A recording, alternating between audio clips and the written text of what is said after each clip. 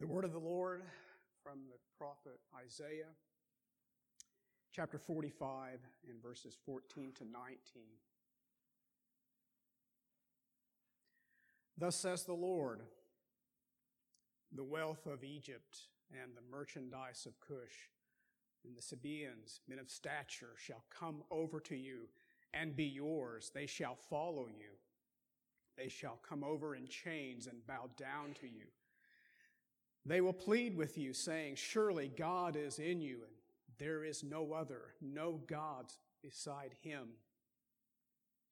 Truly you are a God who hides himself, O God of Israel, the Savior. All of them are put to shame and confounded. The makers of idols go in confusion together. But Israel is saved by the Lord with everlasting salvation. You shall not be put to shame or confounded to all eternity. For thus says the Lord, who created the heavens. He is God, who formed the earth and made it. He established it, and he did not create it empty. He formed it to be inhabited. I am the Lord, and there is no other. I did not speak in secret in a land of darkness. I did not say to the offspring of Jacob, seek me in vain. I, the Lord, speak truth. I declare what is right. And thanks be to God for his word. And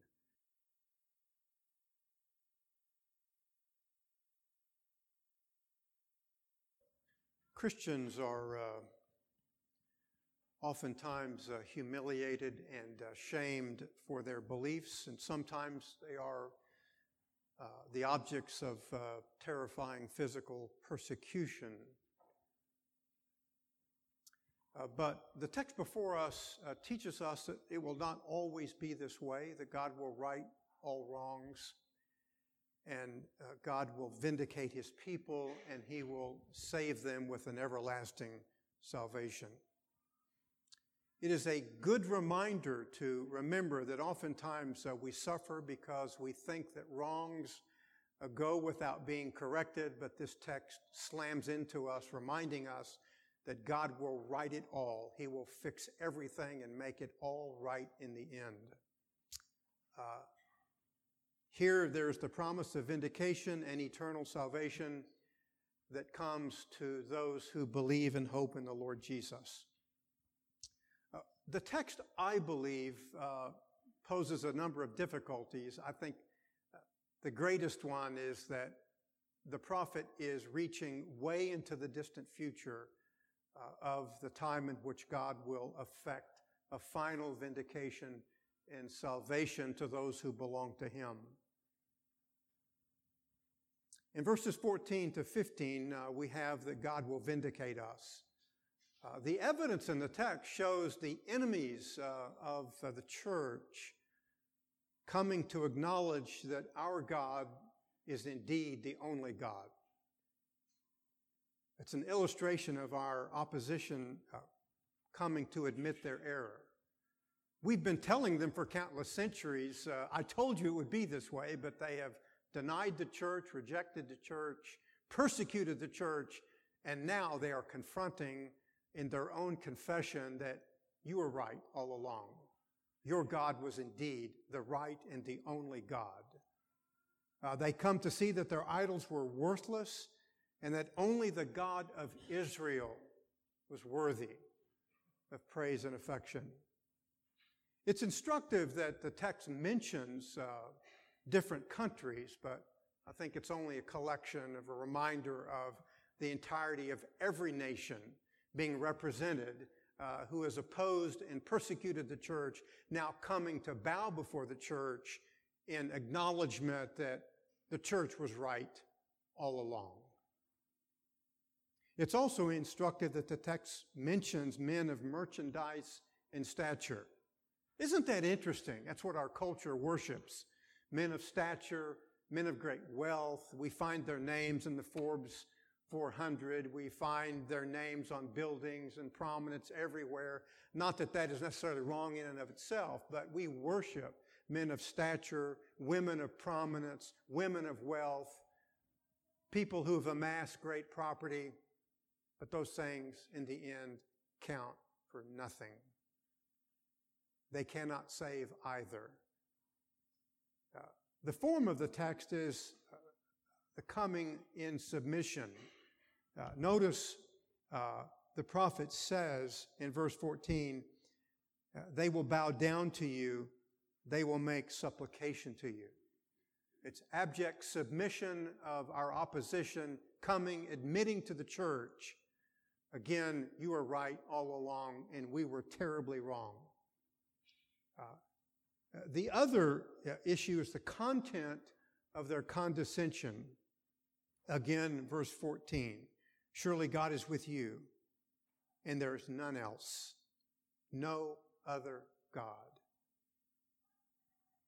Our enemies will one day say to the church, you were right and we were entirely wrong. There's no God but your God, and our gods, pardon me, are non-existent. It is a wonderful reminder of a dominant theme of the prophecy of Isaiah. It is an absolute negation, exclusion, and rejection of all and every other religion on the face of the earth, save that constituted by divine revelation and the gathering of God's people that belong to Him as His sons. Again, recall the text. They come, they bow down to the church and confess, again, you were right all along and we were terribly wrong. The confession has a twofold reference. The first reference has an illusion of distant fulfillment of some who come and who are saved in their submission to the church. The reason I say this is because Isaiah chapter 45 and verse 14 is alluded to by the Apostle Paul in 1 Corinthians chapter 14. If you have your New Testament, I trust you do. I encourage you to turn there because there is a fulfillment, a distant fulfillment in the life of the Corinthian church that speaks to a fulfillment of Isaiah chapter 45 and verse 14. The context is a comparison of the utility of the gift of tongues and prophecy. The former were designed to announce judgment on the apostasy of Israel. The latter was of superior usefulness, as is detailed by a Gentile coming into the assembly and hearing the prophets utterly disclose everything in a measure about his life, convicting him. Again, 1 Corinthians chapter 14, verses 24 and 25. The prophets speak. What's the result? He is convicted by all. He is called to account by all. The secrets of his heart are disclosed, and so he will fall on his face. That's the allusion to Isaiah 45. He will bow down to the church and worship God, declaring that God is certainly with you, among you. Again, the allusion to Isaiah chapter 45. I think it's an account of a conversion experience of a man who comes into the church and the prophets lay him bare and he bows before the church and acknowledge that the God of the church is the only God, and he comes to worship that God in a conversion experience. So there is a distant fulfillment of Isaiah 45:14 in a salvific sense of one who comes to bow down and to worship the one and only God as the prophets lay him bare. Conversely, there is another distant fulfillment of this text of the enemies of the church are coming and submitting to the church even though they reject God, but they are forced to admit that the church is the people of God and that the church was right all along and that they were terribly wrong. We find this occasion in Revelation chapter 3. The nature of the fulfillment is terrifyingly ironic because Jews are made to condescend before believers in display of divine vindication of the church and the testimony of the church and the God of the church. Revelation chapter 3 and verse 9. Jesus says, "Behold, I will cause those of the synagogue of Satan who say they are Jews and are not, but lie. Behold, I will make them to come and bow down at your feet and to know that I have loved you." The Jews have been persecuting the church. Final vindication. They will come, they will condescend, they will bow down, they will confess that the church is beloved by God.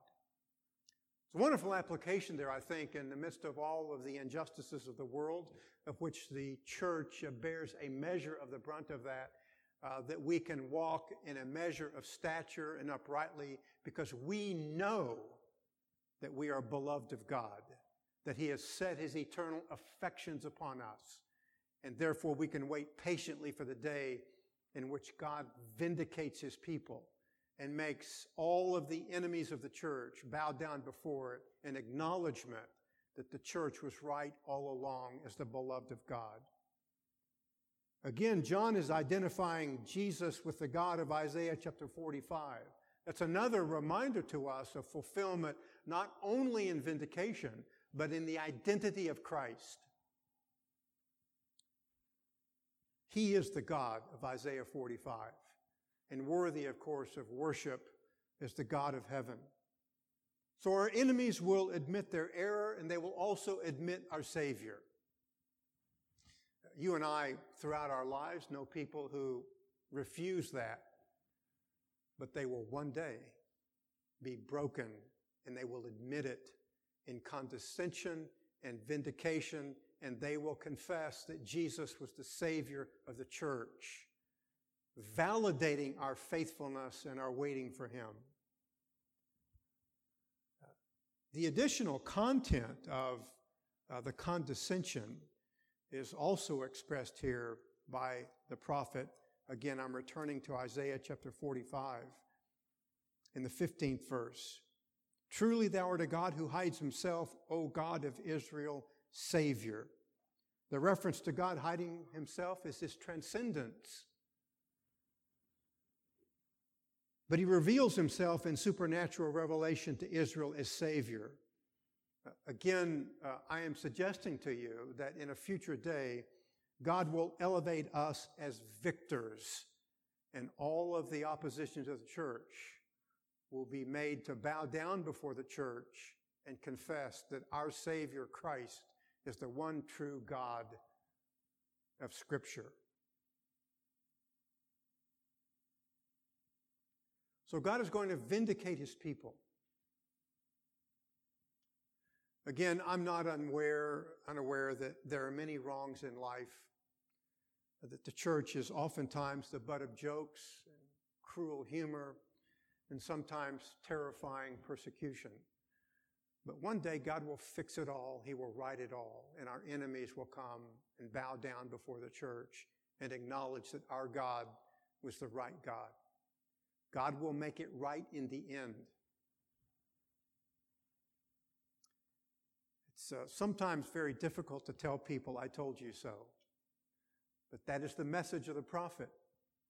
Our enemies will come, submit, acknowledge, and God will vindicate us, because all along the way, our confession of the one true God of Scripture in Jesus Christ as the only Savior will be vindicated, and the world will know it and see it and confess it and acknowledge it in submission.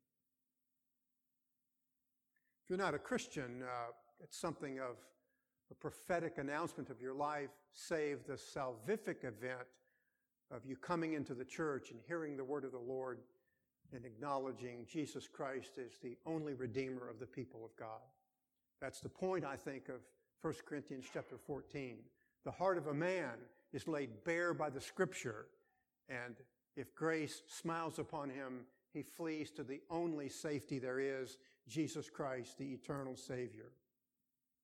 Beyond vindication, God promises eternal salvation as a reminder of the outcome of our faith. The outcome of our faith is eternal salvation, verses 16 to 19. We begin first with the idolater and his estate, and then we will turn to the faithful. First, verse 16, there is the idolater. They will be put to shame and even humiliated, all of them. The manufacturers of idols will go away together in humiliation. That's the end state of all idolatry and all false religion. Again, part of our culture is we're all on the road to heaven. Some people get there by Hinduism, and some Christianity, and some Buddhism, and some by the Prophet Muhammad.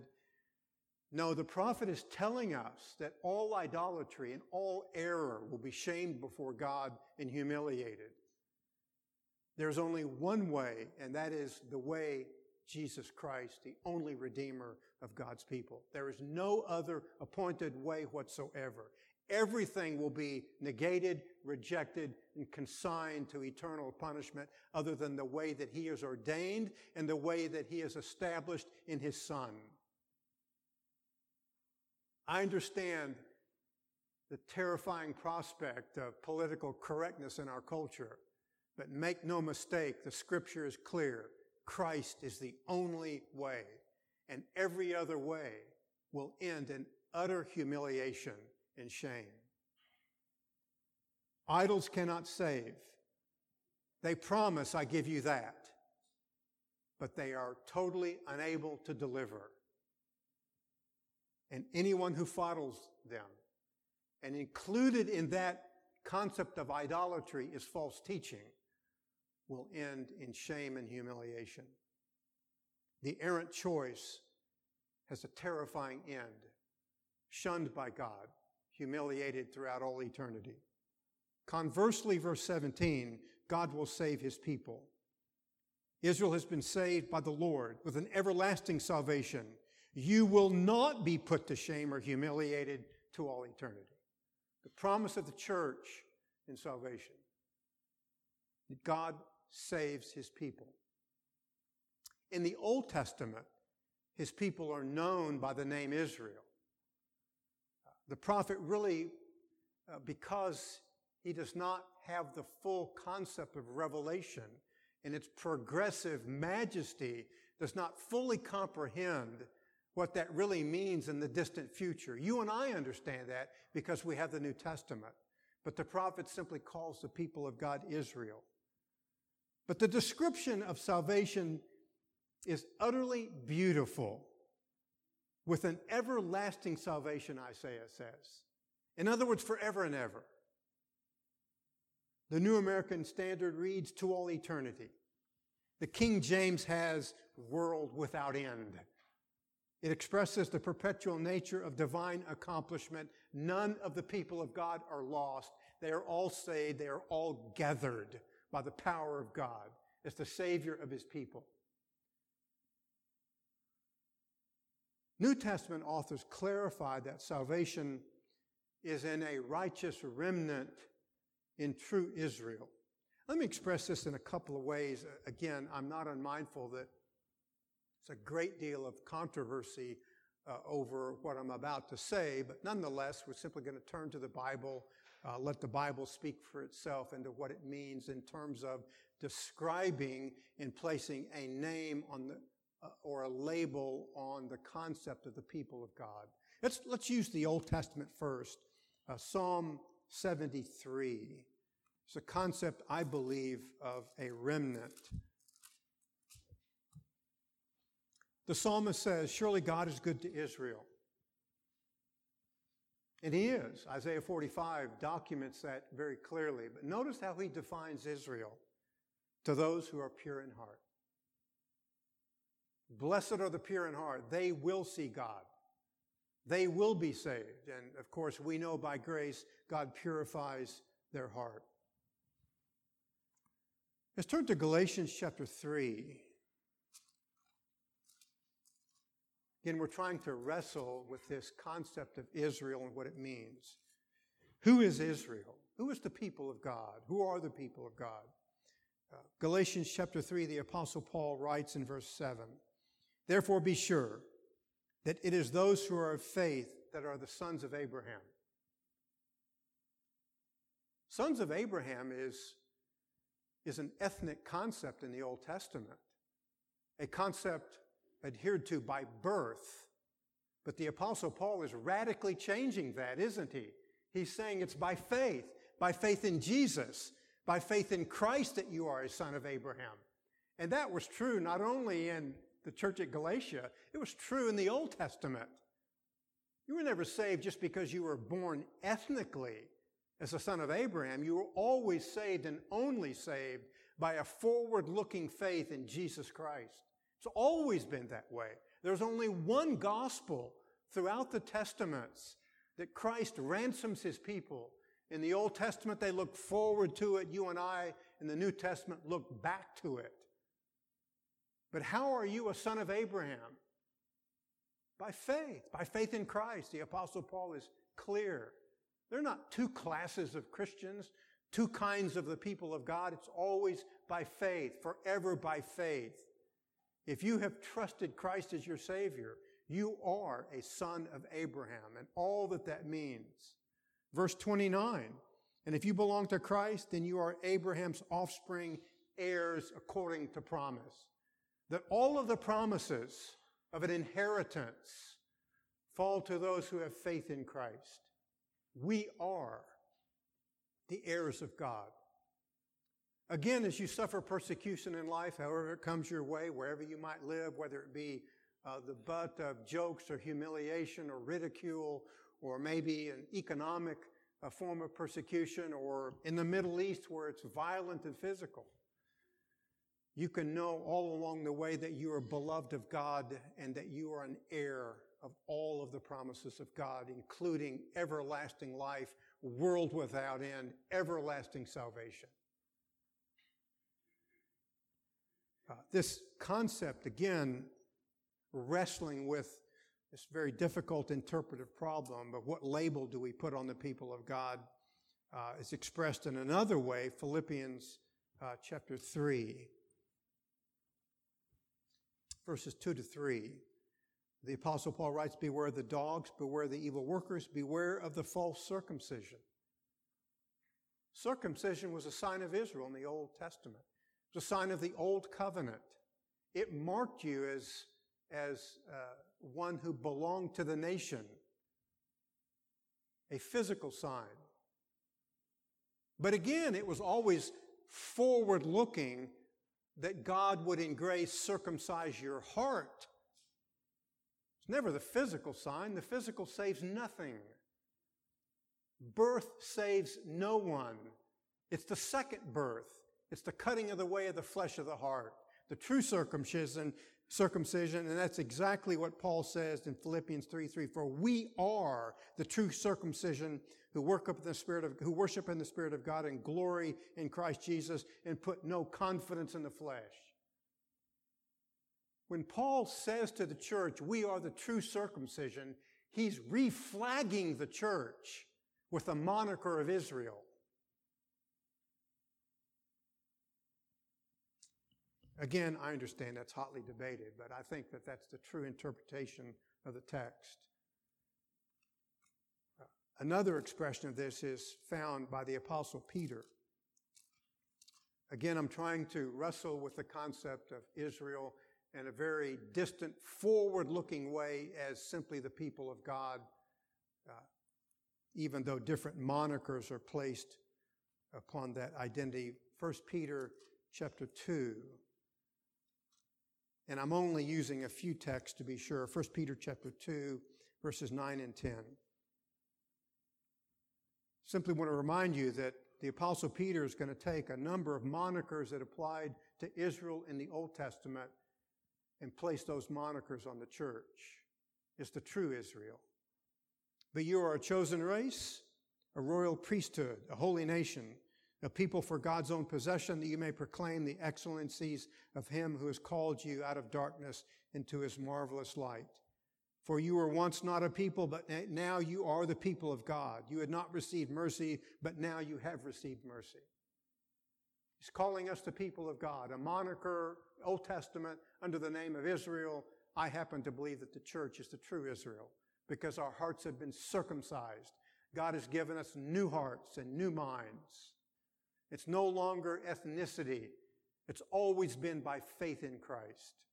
Old Testament forward-looking, New Testament looking backward. But unlike idolaters, returning back to Isaiah chapter 45, we will not be humiliated. We will not be shamed.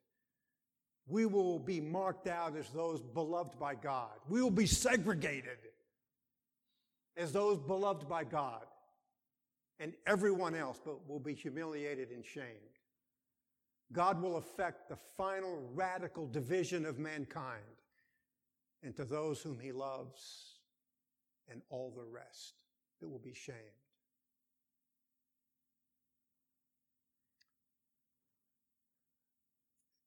The prophet is, I think, alluding, Isaiah chapter 45, verse 17, to one of his earlier writings, namely the 28th chapter of the prophecy of Isaiah, simply going back and flushing out in a greater, more expanded way his earlier writings, Isaiah chapter 28 and verse 16. And there, Isaiah says, "Therefore thus says the Lord God, behold, I am laying in Zion a stone, a tested stone, a costly cornerstone for the foundation firmly placed. He who believes in it will not be disturbed." The Greek translation says ashamed. And I think, therefore, that is the concept that we should use to clarify what it means not to be disturbed. Literally, you don't have to get in a hurry. You don't have to be shaken. You don't have to be visibly moved. I think the Greek translation is not be ashamed. It's very instructive because for us, the Apostle Paul quotes Isaiah 45. Again, probably an allusion to Isaiah chapter 28 in Romans chapter 9 in verse 33. Because the greater fulfillment, again, is in the church and those who hope in Christ, just as it was in the Old Testament, but now made all the clearer by the progressive revelation of the New Testament, which is superior to the Old in its clarity and understanding. Again, Romans chapter 9 and verse 33. "Just as it is written, behold, I lay in Zion a stone of stumbling and a block of offense, and he who believes in him will not be disappointed or not be ashamed." Romans chapter 10 and verse 11. "For the scripture says, whoever believes in him will not be disappointed." Again, you can see he is alluding to Isaiah 45 and Isaiah chapter 28.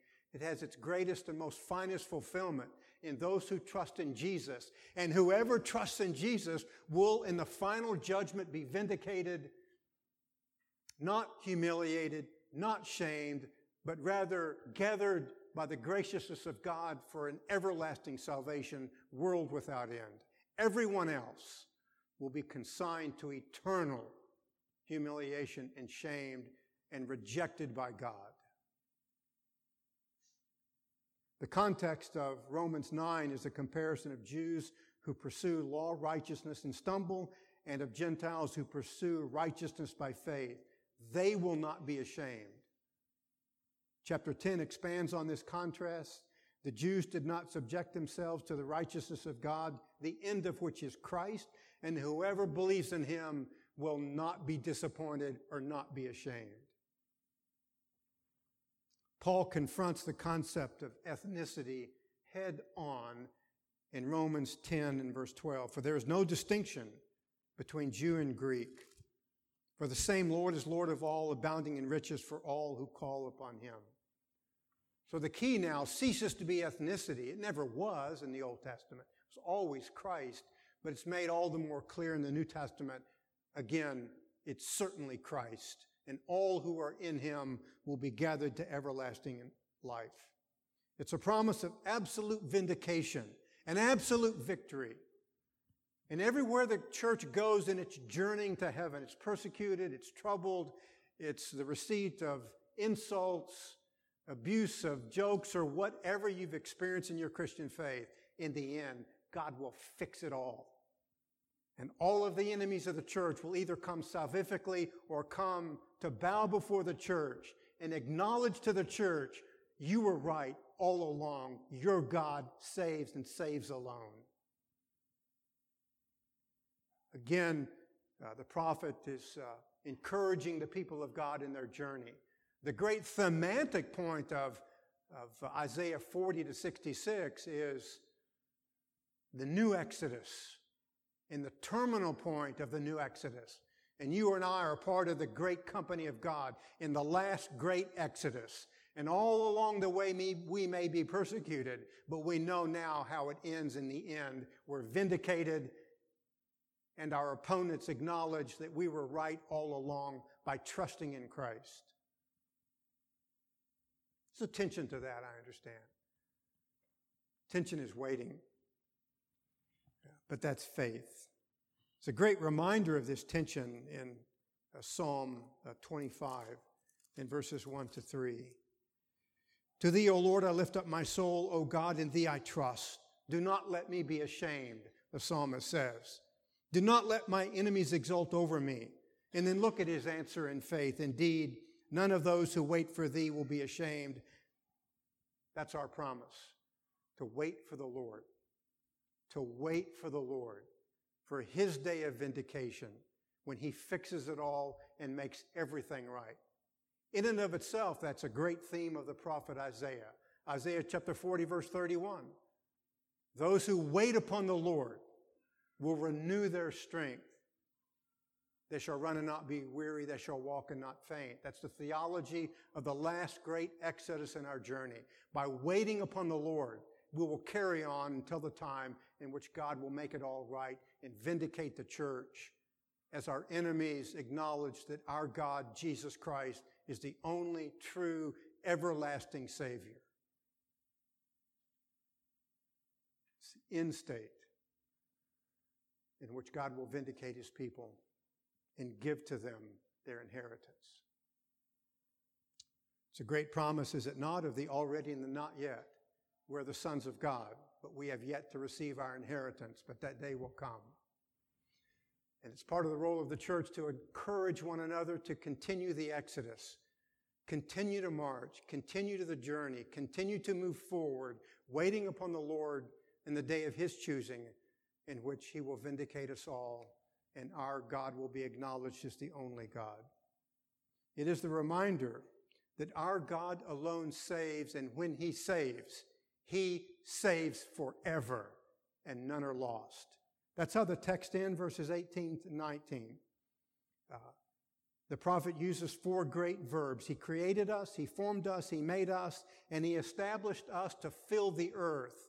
There's a purposefulness to our divine election. He's going to fill the earth. You and I will inherit the earth. The great acknowledgement that we are the heirs of God, beloved of God through Jesus Christ our Savior.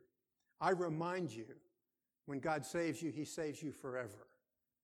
Continue to march, continue to move forward, continue to wait for him, because in the day of his own choosing, he will make it all right. And during the wait, Jesus affirms his promise in the sacrament of the Lord's table. He is not unmindful that we grow weary. And sometimes we grow faint of heart. And so he comes in this wonderful sacrament to remind us of the constancy of his provision. One of the backgrounds of the Lord's table is that of the children of Israel in the wilderness, that God fed them and watered them. In the New Testament, the reality of that becomes all the more prominent, does it not? When Jesus says, I'm the bread of heaven. I've come down as the bread of heaven to feed my people for their journey of the last great Exodus. It's a great reminder.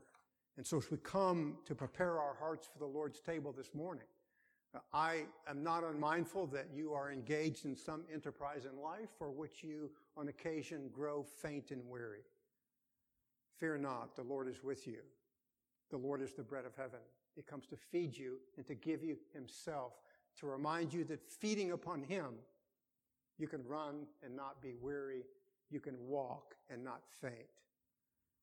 The theology is captured for us very beautifully by the Apostle Paul in 1 Corinthians, the 10th chapter, in the 16th verse. Is not the bread which we break a sharing in the body of Christ? We feed upon the body. He gives us spiritual strength, not because of the physical event of eating the bread, but apprehending the promise of who Christ is. As the bread of heaven, we apprehend it by faith. It's always by faith. We come to Christ by faith. We apprehend an understanding of the majesty of His promises by faith. And by faith He comes, the sacrament of the Lord's table, as the bread of heaven, that we might feed upon Him for spiritual nourishment in our journey to the distant shore of an eternal salvation. I would ask you a couple of things to keep in mind. At Grace Bible Church, we hold to an open communion. If you're a Christian, been baptized, and you're not under church discipline, you're not running away from that, but you know Christ, then again, you are invited to come. At Grace Bible Church, we hold the element until which time all are served, as an expression that we will all eat together because we have one Lord, one faith, one baptism, and we eat together to express that we are the people of God. We are unified, therefore, as the people of God, and therefore we eat and feed upon Him together as the people of God. Again, as the bread is passed, hold it until which time all are served, and then we will give thanks for the bread of heaven and eat together.